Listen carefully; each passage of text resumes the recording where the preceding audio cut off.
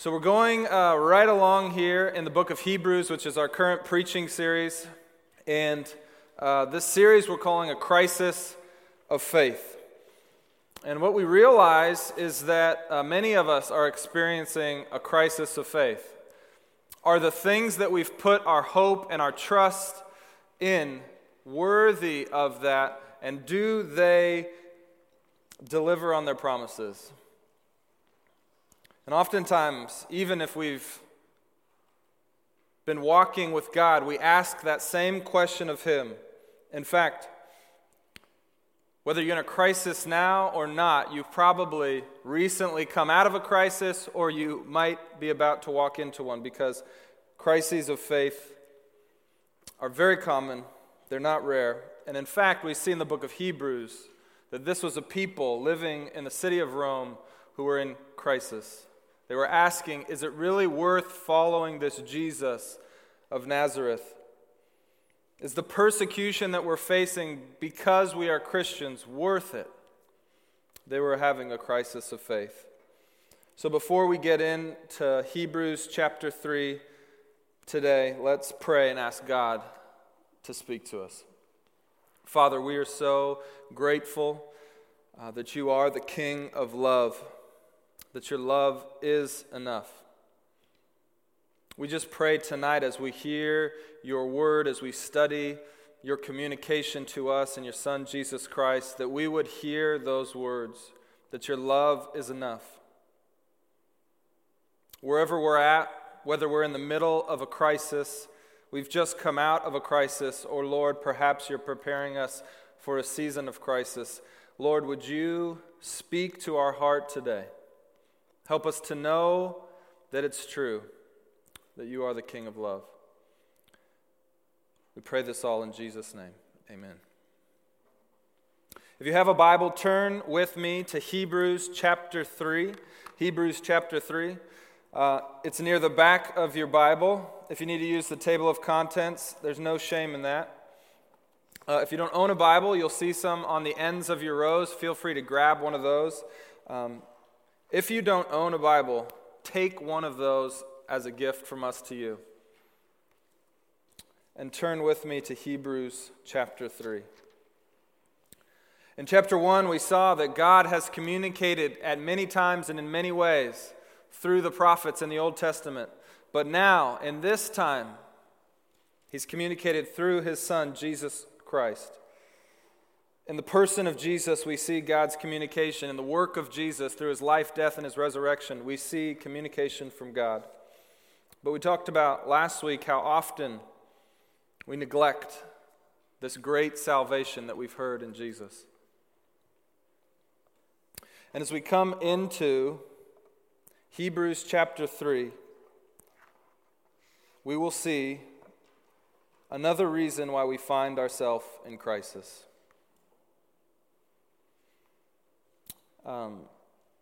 Have you ever stayed in a hotel room? If you haven't, you should really try it. But what's the difference between a hotel room and home? It's a question I've been asking myself all week. When I was a big-time CPA working for a big firm called Deloitte, I was often on the road. They would send me out to cities to audit companies' financial statements, and oftentimes we'd spend week after week after week on the road. And sometimes they would fly us back home on the weekend. Other times we'd just stay through the weekend working long hours. And so I've spent a lot of time in hotel rooms. And here's the thing that's so interesting about hotel rooms, right? They're pretty nice. They're pretty clean. Somebody comes around, changes your sheets, cleans up after you. You can leave your towel wherever you want. They've got a gym, so you've got a gym in your house, a pool in your house. And what was always happening when we were on the road is we had a food stipend. And it was a lot more than I would spend at food when I was back in Dallas. I was living at Dallas at the time. And so we'd get elaborate, expensive food, always order an appetizer. Sorry, Allie, we don't get to do that anymore. But life seemed like it could be pretty good, right? Now compare this to my living situation back in Dallas, back home.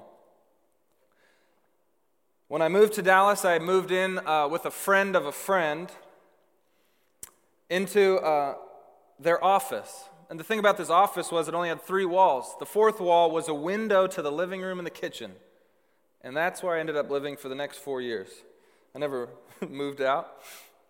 So I had this room. It was very small, a giant window, and everybody could see what I was doing. They could watch me sleep.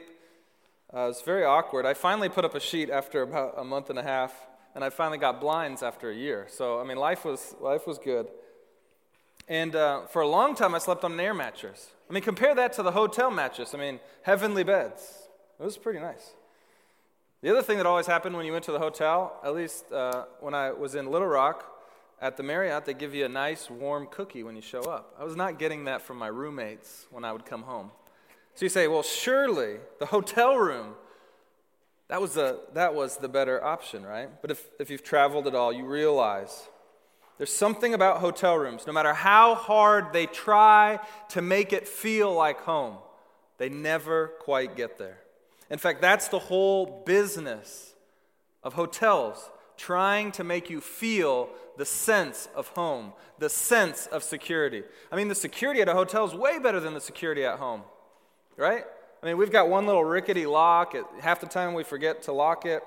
In a hotel room, it's like World War II up in there. I mean, you lock it down, you lock the main lock, security key, you got to have an advanced degree in IT to hack that. But then if you did hack that, then you got to deal with the deadbolt, because you lock that deadbolt. I mean, it's like, closed shut. But then what you do is you lock the chain. I mean, this is a safe place, right?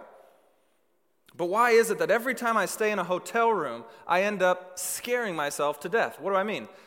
You've all probably experienced this. You wake up in the middle of the night, you're not quite sure how to get to the bathroom because this isn't your house, and you're walking, and you're kind of walking, and you're feeling the wall, And then inevitably, at some point, you catch a glimpse out of the corner of your eye, and you swear that there's somebody in your room, right?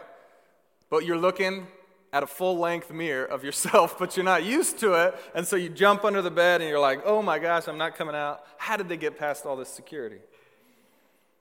I don't know. That's been my experience. And so hotel rooms, they long to give us the sense of home, but they can never quite get there. No matter how safe, no matter how secure, no matter how nice, no matter how many cookies they give you, they just can't capture the sense of home. Even for a single dude living with 2 other dudes in a 3-wall bedroom on an air mattress, a hotel just didn't do it. Why is that? Because you can't manufacture the sense of home. You can't buy your way to the sense of home. You can't click on Amazon and in 3 days with 3 shipping have home sent to you. There's incredible rest that happens in a true house, but you just can't make it up. Home is way more special than that. It's way more precious than that. And it's way more elusive than that. So when we realize just how rare the sense of home really is, only then will we see just how good the news of Jesus Christ is. Read with me Hebrews 3, 1-5. Therefore, holy brothers and sisters, you who share in a heavenly calling, consider Jesus, the apostle and high priest of our confession, who was faithful to him who appointed him, just as Moses also was faithful in all God's house. For Jesus has been counted worthy of more glory than Moses, as much more glory as the builder of a house has more honor than the house itself. For every house is built by someone, but the builder of all things is God. Now Moses was faithful in all God's house as a servant to testify to the things that were to be yet spoken. But Jesus Christ is faithful over God's house as a son, and we are his house, if indeed we hold fast our confidence and our boasting in our hope. So what we'll see today is two things. One is some very, very good news. The other is some very, very tragic news. But let's start with the good news. I'm one of the, what kind of person are you? Give me the good news first or give me the bad news first? Give me the good news first. Here's the great news. The great news is this. We are God's house. So look at what he says here to start in Hebrews 3, verse 1. Therefore, holy brothers and sisters, you who share in a heavenly calling, consider Jesus. Well, I've got to just stop for a moment and just jam on this, right? If you've been around, you know we talk a lot about considering Jesus here at Sedaris. Why? Because everything we are about as a church, as individuals, centers on Jesus. It's all about Jesus. The whole reason that we're here in this room today is because of Jesus. So anytime you come to the Word of God, anytime you look at the history of God's people, anytime you look at the Old Testament or the New, the prophets or the apostles, you must always consider Jesus because he is the key to understanding everything. He is the linchpin. I don't know if you're ever a kid and you made perhaps your own invisible ink like lemon juice and red cabbage water. You write something in lemon juice. Nobody can see it. But then if you spray it with red cabbage water, the ink becomes alive and you can read it.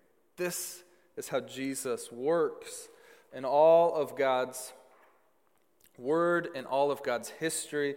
He's the red cabbage water that we spray on everything to understand it. So right here, the author of Hebrews tells us, consider Jesus. So we like to do that around here. We like to ask, who is this Jesus? And so if you ever need a biblical support for why considering Jesus is so important, come right here to Hebrews 3:1. Now, what we see and what we hear is that the author, the preacher, is trying to show people how Jesus is different than Moses. And what you got to understand is that Moses was the most revered figure in all of Judaism, okay? In fact, in later Judaism, at the time when Jesus was actually walking the earth, Moses was that figure in salvation history that everybody looked to. He was the prophet of prophets. Some even held Moses as being magnified by God as a god. And so in chapter 1 and 2, we saw Jesus being compared to the angels, and in chapter 3, we see him being compared to Moses. Moses was the servant of God whom God rescued the people of Israel out of slavery, out of Egypt, and gave to them the law. So he was an incredibly important figure. And so when the preacher would have brought up Jesus is greater than Moses, this was a huge statement. It was a huge statement. And look what he says. Chapter 2. Just as Moses also was faithful in all God's house, for Jesus has been counted worthy of more glory than Moses, as much more as the builder of the house has more honor than the house itself. Jump down to chapter 5. Now Moses was faithful in all God's house as a servant to testify to the things that were to be spoken later. But Christ is faithful over God's house as a son. Here's what he's saying. The servant versus the son. Moses was the servant of servants. In all God's house, Moses was the servant of servants. But you know what? a servant doesn't compare to a son. And so that little preposition, in God's house versus over, is really the key. Moses had been given certain tasks and certain responsibilities, and he faithfully carried them out. Full of faith, he had done the calling of God in his life. But that pales in comparison to what a son is, which is over all the house. I was thinking of an illustration to represent this, and for some reason I couldn't help thinking of Bono's hairstylist. Of course, that's where my mind went. But you know those friends who would say something like, guys, I know Bono. And you say to them, you know Bono? Bono's the lead singer of U2. Great hair, by the way. You know Bono? And they say, well, yeah, I know Bono. It's like, well, how do you know Bono? Well, I know his hairstylist. And it's pretty much like knowing Bono. And you say, well, that's not really the same thing as knowing Bono, right? It's like, well, it's his hairstylist. The most important person in Bono's life is his hairstylist. So I basically know Bono. And I say, well, you don't actually know Bono, right? Isn't knowing Bono better than knowing Bono's hairstylist? Some of you may say no. I say yes. So the difference between Moses and Jesus is one not only of quantity, like Jesus is just way better at this than Moses, it's one of quality. He's just completely different than Moses. And so what does he say? Verse 1, therefore, holy brothers, you who share in the heavenly calling. What is this idea of the heavenly calling? People who share in the heavenly calling. That's us, he says. In fact, this is the first time that this term is used, heavenly. We see it over and over again in Hebrews, so it'll come back up, so I want to explain it here. The writer will also talk of a heavenly gift or the heavenly sanctuary. He'll say heavenly things or heavenly country, heavenly Jerusalem. So again and again, what is he doing? Well, heavenly is contrasting against earthly. And the way that the author is using the idea of heavenly is he's saying, yes, there's an earthly sanctuary, but there's also a heavenly sanctuary. There are earthly things and heavenly things. There's an earthly country and a heavenly country. And the way he's using it, he's saying the earthly is but a shadow of the more real thing, which is the heavenly.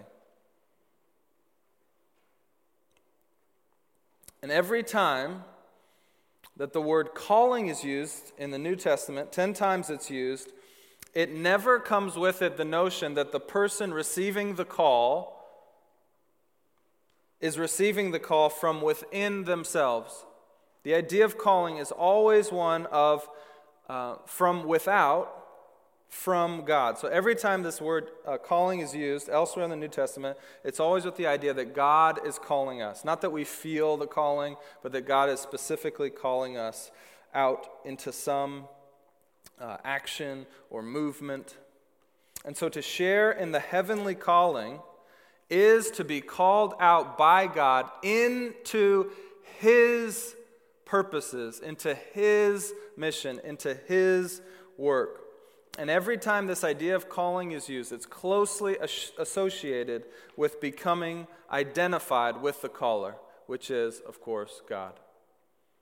So that's why he calls us holy brothers and sisters, for we are closely identified with God who calls us. Now, what is included in this heavenly calling? There's two parts of it. And it comes together right here in the text. The first part of the calling is one of mission. So look what it says when he describes who Jesus is. This is again verse 1. Therefore, holy brothers, you who share in the heavenly calling, consider Jesus, who is who? The apostle and high priest of our confession. The apostle and high priest of our confession. Now what you probably don't know is this is the only place in all of Scripture that Jesus is called the apostle.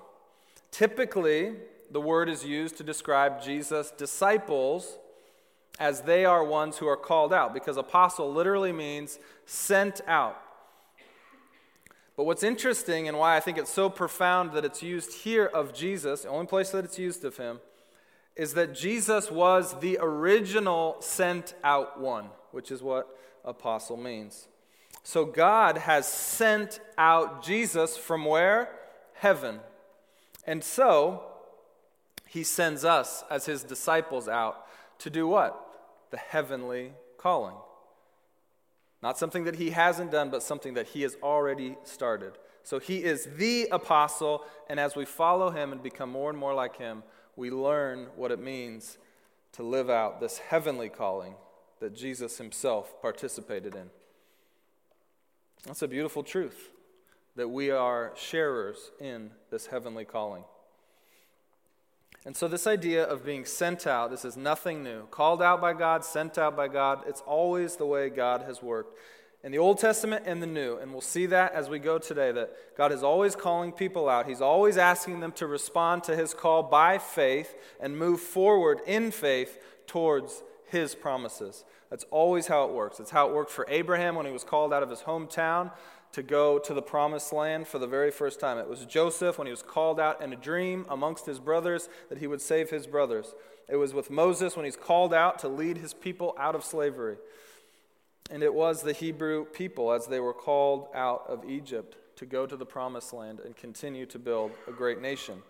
We too, as Christians in the new covenant, are called out from among all the nations to go to the nations. And so what is this heavenly calling? The first part is that full of faith, as Jesus was full of faith, we go out to preach the gospel message in word and in deed, just as Jesus did when he walked the earth. The second part of this heavenly calling is just as exciting. Just as exciting. So as you've seen in this text, the idea or the picture of God's house comes up again and again and again. And what jumps out at you, or I hope that it does, is the very final part of verse 6. It says, "But Christ is faithful over God's house as a son." And here's where it gets very exciting. "And we are his house." And we are God's house.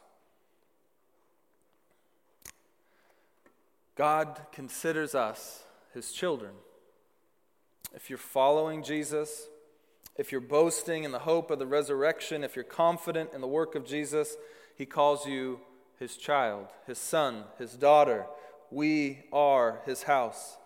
We're not a slave or a servant of his house, but brothers and sisters of Jesus. We are his house. And we've got to understand this idea of a house. A house is not a castle made of brick and mortar, but a people. A special people that God has called out. We share in a similar spiritual bloodline. We share in a same mission. We share in a united hope.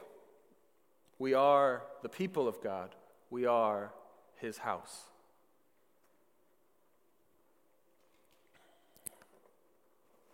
How many of you watch the Game of Thrones? Raise your hand. Shame on you. No, don't. What's funny about this is I made that joke last week, and I was going to see how many people raised their hands, so I know that you weren't here last week. Nothing wrong with that. But I also watched the Game of Thrones, and as I mentioned last week, only to do cultural exegesis. And the thing about the Game of Thrones, it's incredibly helpful in understanding Scripture, because the context is very different than ours.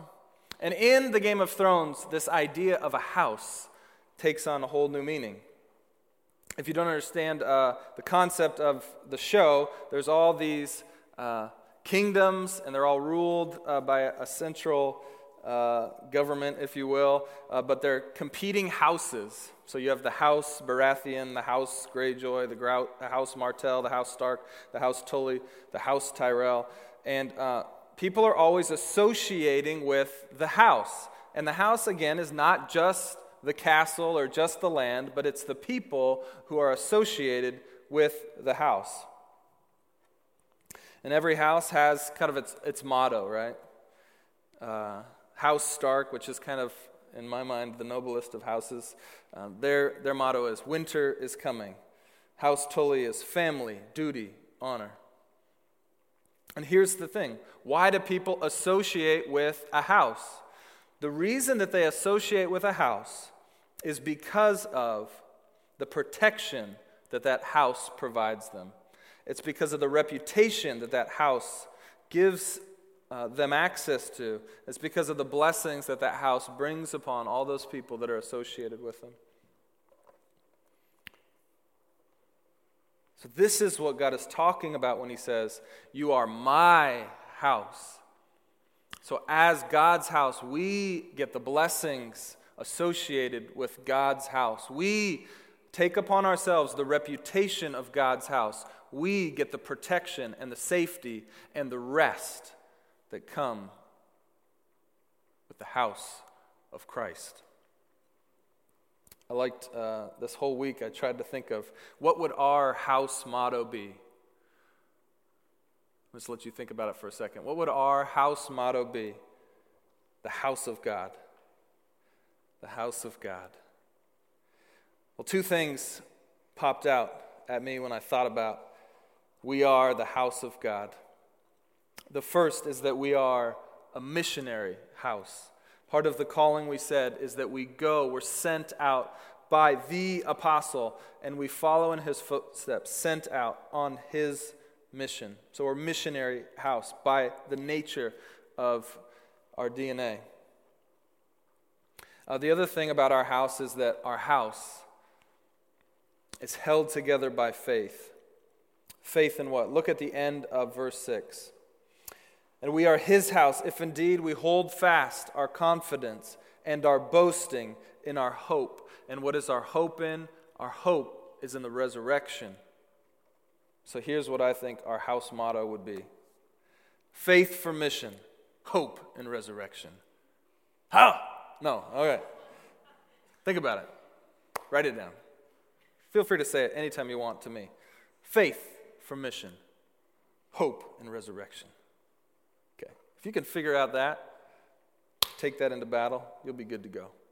So we're called out by God, a heavenly calling, and that heavenly calling is first and foremost to be a part of his house, just simply being associated with his house, to be in relationship with the head of the house. That's the first part of the calling, and then to be sent out by the head of the house, Jesus himself, to pursue the mission of the house. That's the good news of this message. What a joy, what a privilege to be a part of the house of God, to be given a heavenly calling. But like I said, there's some bad news. What's the bad news?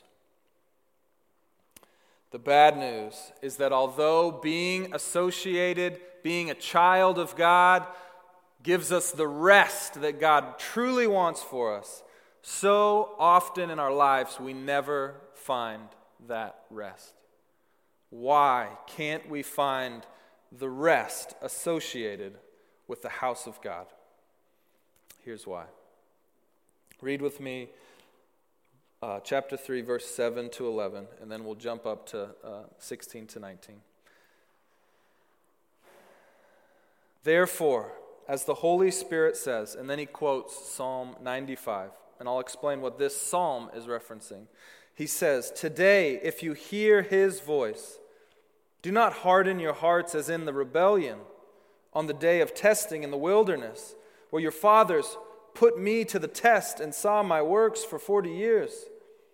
Therefore I was provoked with that generation and said, they always go astray in their heart, and they have not known my ways. As I swore in my wrath, they shall not enter my rest." Now jump up to verse 16. For who were those who heard and yet rebelled? Was it not all those who left Egypt led by Moses?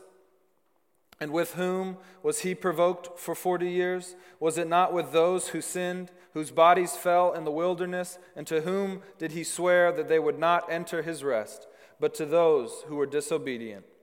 So we see that they were unable to enter because of unbelief. And that word unbelief is translated lack of faith. Let me explain very quickly what the preacher is referencing here. Who are these people who died in the wilderness? Now, what he's referencing back to is a particular scene in Numbers 12 to 14. And the backstory to that scene, when Israel was in the desert, is this. Jacob's family, Jacob, whose name God changed to Israel, took his family down to Egypt. And he took them to Egypt because there was a famine in the land, in Canaan, where they were living, and Egypt had all the food. So he took them down there. And for many years they prospered, in fact, because Joseph, one of the sons of Jacob, was helping Pharaoh run the country. Now, centuries and centuries went by, but eventually the Hebrew people, the Jewish people living in Egypt, were enslaved. And for hundreds and hundreds of years, they worked as slaves for Pharaoh. Well, the time came where God's patience had run out in his divine, sovereign, providential plan. He was ready to free them. And the way he did this was by raising up a man, a servant. Guess what his name was? Moses. Moses was God's servant. The servant of servants. We read that in 1 through 5. He was God's chosen vehicle for bringing his people out of slavery. So Moses was a great deliverer. And Moses went to Pharaoh, and God told him to say this. He said, "Let my people go." Well, Pharaoh wasn't so interested in that. And what happened after that was that God basically ripped the people of Israel out of Egypt. And he did this through a series of 10 plagues. You've maybe heard of this. 10 plagues God brought upon the land of Egypt and the people of Egypt until finally Pharaoh said, "Enough's enough." He lets them go. And as they're going, of course, they run into a great obstacle, which is the Red Sea, a giant body of water. And Pharaoh has changed his mind, and he's pursuing them. And what happens is a miracle. God parts the Red Sea, and right through the dry land, the people of God walk through the water to the other side, and then the water caves in, killing Pharaoh's army. It's a miraculous story of deliverance and liberation from slavery. Now, what happens after that is that they don't experience the immediate fulfillment of the rest of the promises of God. And they begin to wander through the desert on their way to what God had promised, the promised land. Now, what happens next? God delivers them day and night. He delivers them, bringing them food in the desert, food from heaven, manna from heaven, which is bread. Every day, he brings them what they need to survive. Every day. But they must continue to wander. Now, right before we get to the scene in Numbers chapters 12 to 14, what's happened? Well, they've come to the precipice of the promised land, the land that God had promised to his people, flowing with milk and honey. And so Moses sends some spies into the land to check out, what are we up against if we were to move our people into this land? Well, what they find is that there's some warrior types, some great warriors. And what happens is the spies come back and they report to the people and to Moses. They say, "I don't think we can take this land. I don't think that we could win this war. Only a couple of them trusted in the promises of God. And from that generation, only 2 men, Caleb and Joshua, ever saw the promised land. Now, of course, right after they decide not to take the land, not to trust that God could defeat any enemy, could defeat any obstacle in their way, because He's promised it and He's God. Because of their lack of trust, they begin to grumble against God. And it's known as the rebellion. And in Numbers 14:1 it says this: "Then all the congregation raised a loud cry, and the people wept that night." Why? Because they knew they weren't going to get the land. "And all the people of Israel grumbled against Moses and his brother Aaron, and the whole congregation said to them, 'Would that we had died in the land of Egypt, or would that we had died in this wilderness. Why is it that the Lord bringing us into this land? Why is He bringing us into this land to fall by the sword? Our wives and our little ones will become a prey. Would it not have been better for us to go back to Egypt?'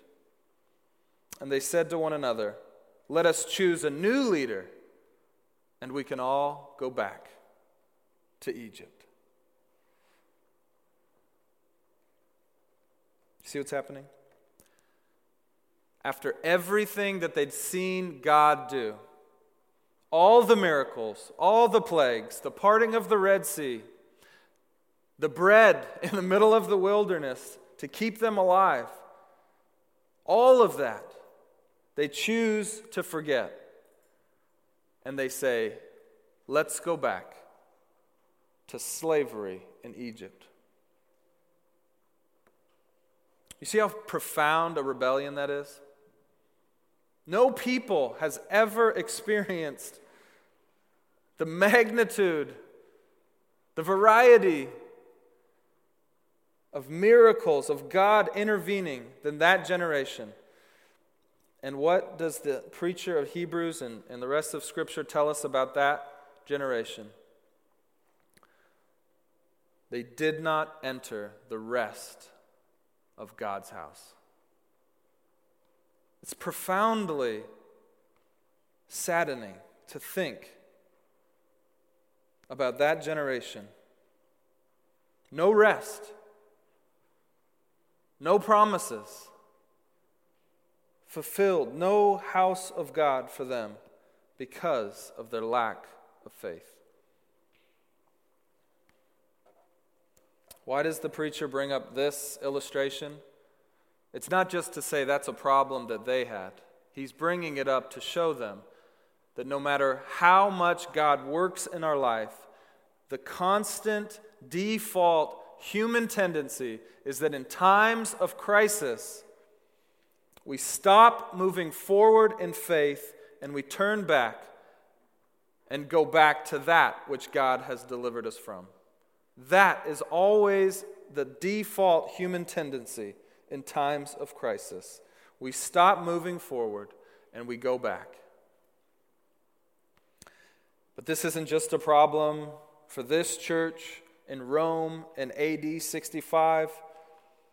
It's a problem for us. It's a problem for every generation. We always tend to fight the hand that feeds us, don't we?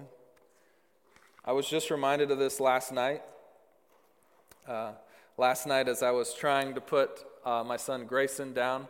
3 nights a week, my wife Allie works at the hospital, and so it's daddy time, man. It's like me and G-Man, and we just crush it, you know. We just watch sports and, you know, jump up and down in our Johnny jump-ups, and it's awesome. So let me explain to you the experience I had last night, and it's not an unusual experience. It happens pretty much every night. 9 p.m. He's clearly tired. He's rubbing his eyes. He clearly needs some rest. He needs some sleep. And so I tried to feed him. I brought him in. We start the routine. I get him well fed. He seems like he's falling asleep. I set him in his crib. 15 minutes later. Wah! What are you doing, buddy? So I let him kind of like try to figure it out, but he's not having it. He just keeps wailing, keeps screaming. So I go back in. I pick him up. But even picking him up doesn't help much. He just keeps screaming. He keeps screaming. But he's so tired, but he keeps screaming. It's now 10 p.m. 45 minutes of him screaming and me trying to console him. So I said, I got to try something different. So I take him to his Johnny Jump Up. If you don't know a Johnny Jump Up, you hang it from like a door frame, and it's got a little, what do you call this? Spring loaded, and he's jumping up and down, right? He loves this thing. From 10 p.m. until 11 p.m., this kid did not stop jumping. And he is so tired. He's like, woo! And he just can't stop jumping. He's screaming, he's jumping. You try to take him out, he screams even louder. For 1 hour, he jumped in his Johnny Jump Up from 10 to 11. 11 p.m., he's clearly exhausted. Now he's like, ah. So I take him out. I try to feed him again. I try to put him down, right? So I put him down. I thought, this time for sure, he's good to go. He's so exhausted. He needs rest. 15 minutes later, woo! He just wants to be picked up. I pick him up, he stops screaming. I put him down, he keeps screaming. Now, this might be bad parenting. Don't call Child Protective Services on me. But I can't get him to realize that I'm for him, that I'm just trying to help him find rest. And so I say, let's feed him again. And we're sitting in his overpriced rocking nursing chair, You pay anything to try to get a kid to go to sleep. And so we're rocking, and I'm feeding him. It's now like almost 12 o'clock, and he's still fighting me. And I never knew this until I had a kid, but I actually have quite a bit of neck fat, and this kid will just grab onto it when I'm trying to feed him, and he's pulling at my neck. I'm like, I'm trying to feed you. I'm trying to give you everything that you need, and yet you war against me. What are you doing? All I want is to help you rest. You're so tired. You're so weary. Trust me. I'm for you, and I'm not against you. This is how we treat God. We long for rest, but every time God tries to give it to us, to deliver us from that which is sucking our life, we war against him and we fight the process. We resist his help. And I swear to you, the same phenomenon that the preacher talks about, that I'll explain in just a second, I saw it in Grayson's eyes. It's almost like when he's screaming, he's purposefully refusing to lock in and realize that I am good for him, that I'm trying to help him. He's almost able to sort of look right through me or past me. And last night I saw it. As soon as that switch flipped and he really saw me and really recognized me, he went right to bed. But for so long, it's almost as if his eyes were warring, were purposefully glazing over to not see me clearly as his helper.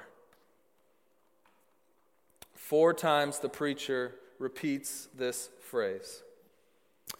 They hardened their hearts. They hardened their hearts. Why? Because they did not trust God. So they hardened their hearts. 4 times he says it. And every time you see him say, hardened his hearts, it's always accompanied with hearing the voice of God. So look at 3:7. Today, if you hear his voice, do not harden your hearts, which is to say, that's what the people in the wilderness did. 3:16. 3:16. For who were those who heard and yet rebelled? That heard and yet rebelled? those who hardened their hearts. And 4:2. For the good news came to us, we heard the good news, just as they had heard, but it did not benefit them because they were not united by faith with those who listened. Every time we hear the voice of God, whether it's through the presentation of the gospel, whether it's through the reading of His Word, whether it's in prayer, we have the decision to truly see clearly and focus in on what He's saying through Jesus, or we can harden our hearts. And what is this message that we constantly hear? God loves me. God is for me. God is rescuing me. God is delivering me from slavery. God is adopting me into His house. This is what we hear. But we don't always listen. We don't absorb that truth into our soul. Why is it so hard? Look at 3:13. Look at 3:13. But exhort one another every day, as long as it is called today, that none of you may be hardened by what? The deceitfulness of sin. The reason why we harden our hearts, why we choose not to listen when we hear the message of Jesus, the love of God, is because of the deceitfulness of sin. Which is to say, we choose to believe a lie rather than the truth about God. We convince ourselves that God is not for us. We convince ourselves that He does not love us. We convince ourselves that He is not rescuing us. He's not delivering us from slavery, but He's trying to hurt us and enslave us in maybe a different way. We believe the lie that there's something else that will give us what we need, something other than the message we've heard from God. We choose to believe the lie. We choose to harden our hearts towards the deliverance of God. This is the deceitfulness of sin. And it always leads to disobedience, because disobedience is essentially the lack of trust. The lack of trust. And so we disobey because we do not trust. The Bible says disobedience is sin, and it's that sin that keeps us from real relationship with God. You see how it all works together. And so we have this separation from God, and therefore we have separation from the rest He so deeply desires us to have. And so the promises of our heavenly calling are lost, and the root is a lack of faith. We don't trust God. If you've ever been a teenager, and I'm assuming most of us have, you know that this is how the story of teenage rebellion happens. My parents tell me to trust them, that it's for my good, and I hear the message, and the message is one of loving concern, but I choose to harden my heart towards everything my parents say because I'm a teenager. I choose not to hear the message or believe the message. Why? Because I believe a lie which says my parents are trying to keep me from something better. In my head, I've decided that their instruction, their promises are not worth trusting. It's not worth trusting.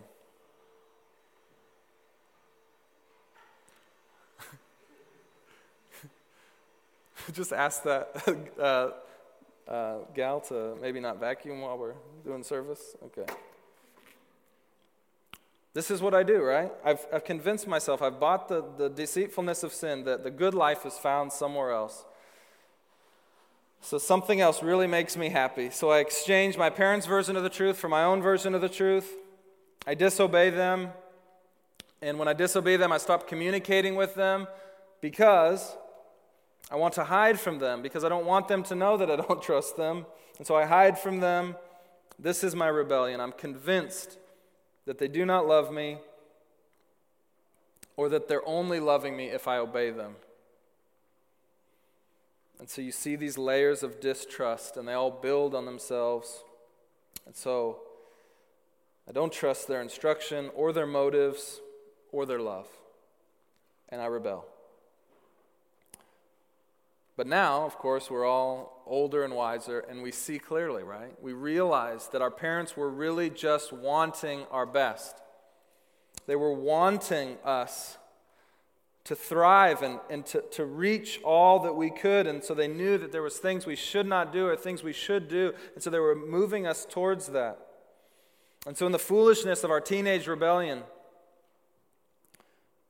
we can only see it now, that we're not in the moment. But they did act out of love. They did act with pure motives. They were telling the truth. But we chose to harden our hearts, to plug our ears, to blur our vision purposefully because we didn't like what they had to say.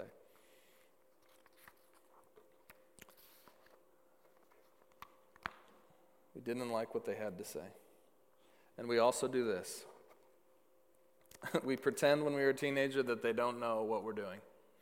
We think that we've fooled them, that they did not notice our disobedience. But if you haven't figured out this yet, moms have spy networks. They always figure out what you're doing. Dads know what alcohol smells like. Can't get that by them.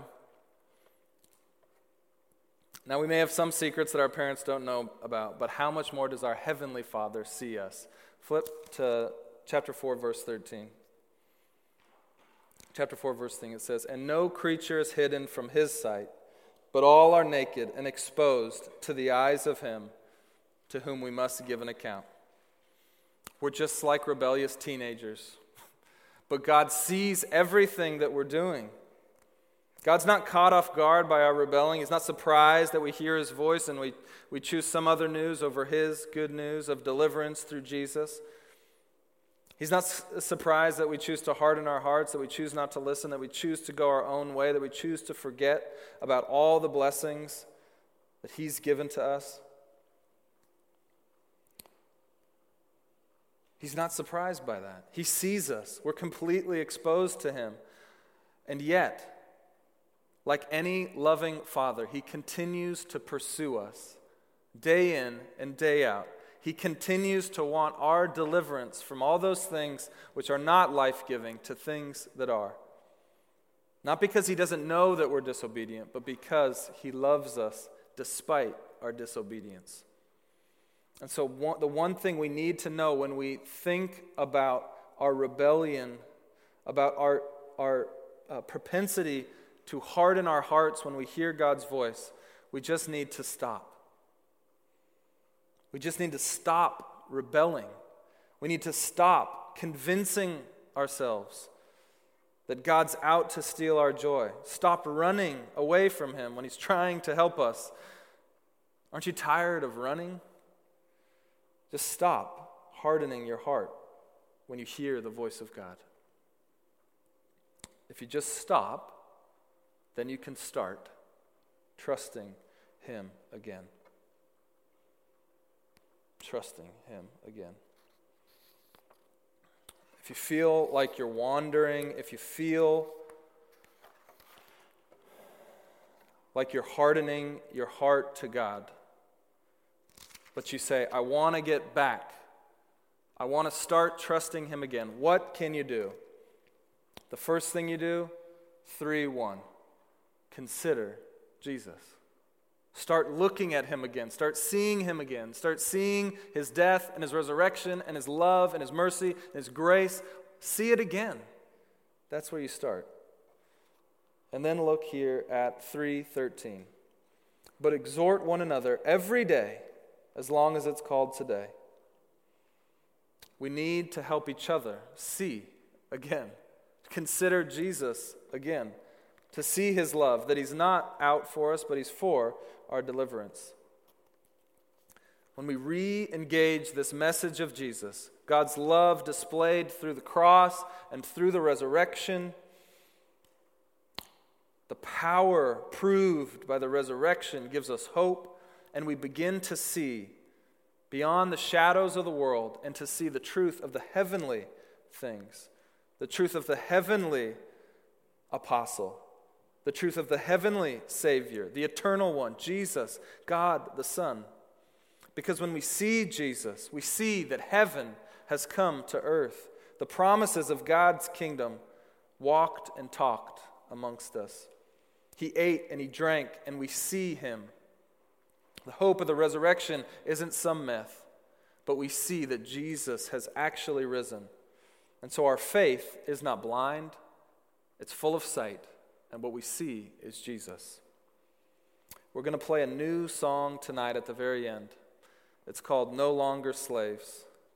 And I never heard it before this week, but as I prepared, somehow I clicked on something and anyhow, this song comes up, and it's a beautiful song. And the line says, "We are no longer slaves to fear. We are a child of God." What's the slavery that you need to be rescued from today? What distrusting pattern of life do you need Jesus to deliver you from today? What giant obstacle do you believe is too big for God to remove in your life? What Red Sea is standing in your way from all the promises of God's rest? What army seems too powerful for you to overcome? God says, if you let me, I will part that sea for you, child. God says, if you let me, I will deliver you from the bondage that's keeping you from the rest found in the house of God. I have to bring it back to the Game of Thrones. It's just crushing my world here. One of the main characters in seasons 1, 2, and 3, and if you haven't seen it, I don't know how many seasons it goes, is Robb Stark from the House of Stark. And his dad is murdered, he's the patriarch of the house, and his sisters are taken away. And do you know what Robb Stark does when his sisters are taken into captivity? You know what he does to get them back? He doesn't send a message. He doesn't send a raven. He doesn't make a phone call or an email. You know what he does? He starts a war. He starts a war to get them back. Do you know that God has started a war to get you back? He started a war to rescue you. He started a war to bring you deliverance. So I want us to picture Jesus breaking into this castle in which we are captive, breaking in, fighting through the enemy lines to come and rescue us, to bring us home. And he grabs hold of us and he says, "You're safe." In fact, he does more than that. He turns to the enemy. He says, "I'll give myself that they might be free. I'll pay the ransom." Not only does he start a war, but he gives himself as your ransom. This is the picture. But you know what? It's even more dramatic than Jesus rushing in, grabbing hold to rescue you, giving himself as the ransom, his life for yours. It's even more dramatic because you know what we do? When he rushes in, when he grabs hold of us, when he looks us in the eye and he says, "I'm here to rescue you." Do you know what we do? Do you know what I do all the time? I push him away. I hesitate. I say, "I don't know that I really want you to rescue me. I'm pretty happy here with my captors. I kind of like the life I've got going here." Could you imagine? This is what we do to Jesus. We hesitate. We pause. And sometimes we even push him away and say, "I'd prefer if you left. I kind of like it here. Lord, forgive me when I do this." But he keeps coming back time and time and time again. It says, for as long as it is today, he's coming back. He'll never stop raiding the castles of our life to give us liberation and freedom, to give us true rest. He started a war to get you back. And he's the great deliverer. the great liberator, the keeper of his promises. In a famous story told by Jesus, I'll close with this. We learn the same thing about God. Jesus told this story and he said, there was once a man who had 2 sons. The younger son said to his father, "Father, I want right now what's coming to me. I want my inheritance." So the father divided the property between them. It wasn't long before the younger son packed his bags, left for a distant country. There he was undisciplined and dissipated. He wasted everything he had. He went through all his money, and there was a bad famine throughout the country, and he began to hurt. And so he signed on with a citizen who assigned him the task of feeding the pigs. Basically, he had become a slave. He was so hungry that he'd eaten the corn cobs and the pig slop, but no one would give him even more pig slop. The deepest despair came over his senses, and he said to himself, all those servants working for my father back home, they sit down to 3 meals a day, and here I am, a son, starving to death. He decided that day to go back to his father's house. And he said, when I get home, I'll say to my father, I'll say to him, Father, I've sinned against God and I've sinned against you. I don't deserve to be called your son. Take me as your hired hand. Take me as your servant. Take me as one of your slaves. And so the son got up and he went and he traveled day and night until he came home. And when he was still a long ways off, his father saw him. His heart pounding, the father ran out, embraced his son, kissed him. The son started his speech that he'd planned. Father, I've sinned against God. I've sinned before you. I don't deserve to be called your son ever again. I will be your hired hand, your servant, your slave. But the father wasn't even listening.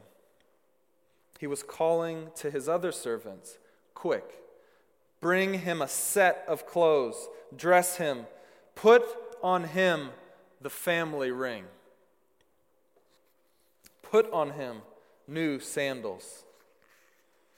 Then go and kill a cow and roast it. We're going to have a feast. We're going to celebrate. My son is home. We thought he was dead, but look, he's alive. Do you know this is how God sees you? This is the prodigal son.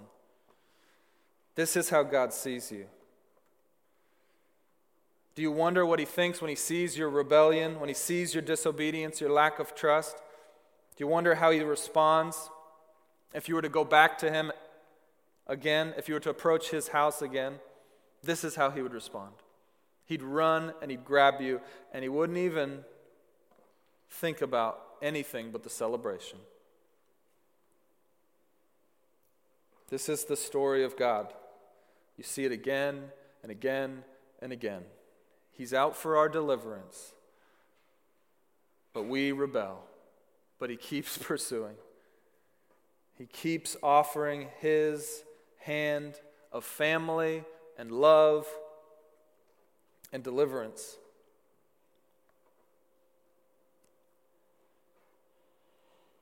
But his deliverance never means that we get to stand where we are. It always bids us to keep moving. We don't get to just sit where we are, how we are, in the patterns of life and just receive deliverance. He delivers us so that we can move forward. If you're not finding rest, it's probably because you're not moving forward. His love is his deliverance, not his tolerance. Finding rest always requires our movement. Are you willing to accept the deliverance that Jesus has for you today, that he has for you. Are you willing to enter his house and rest as a child of God? Let's pray.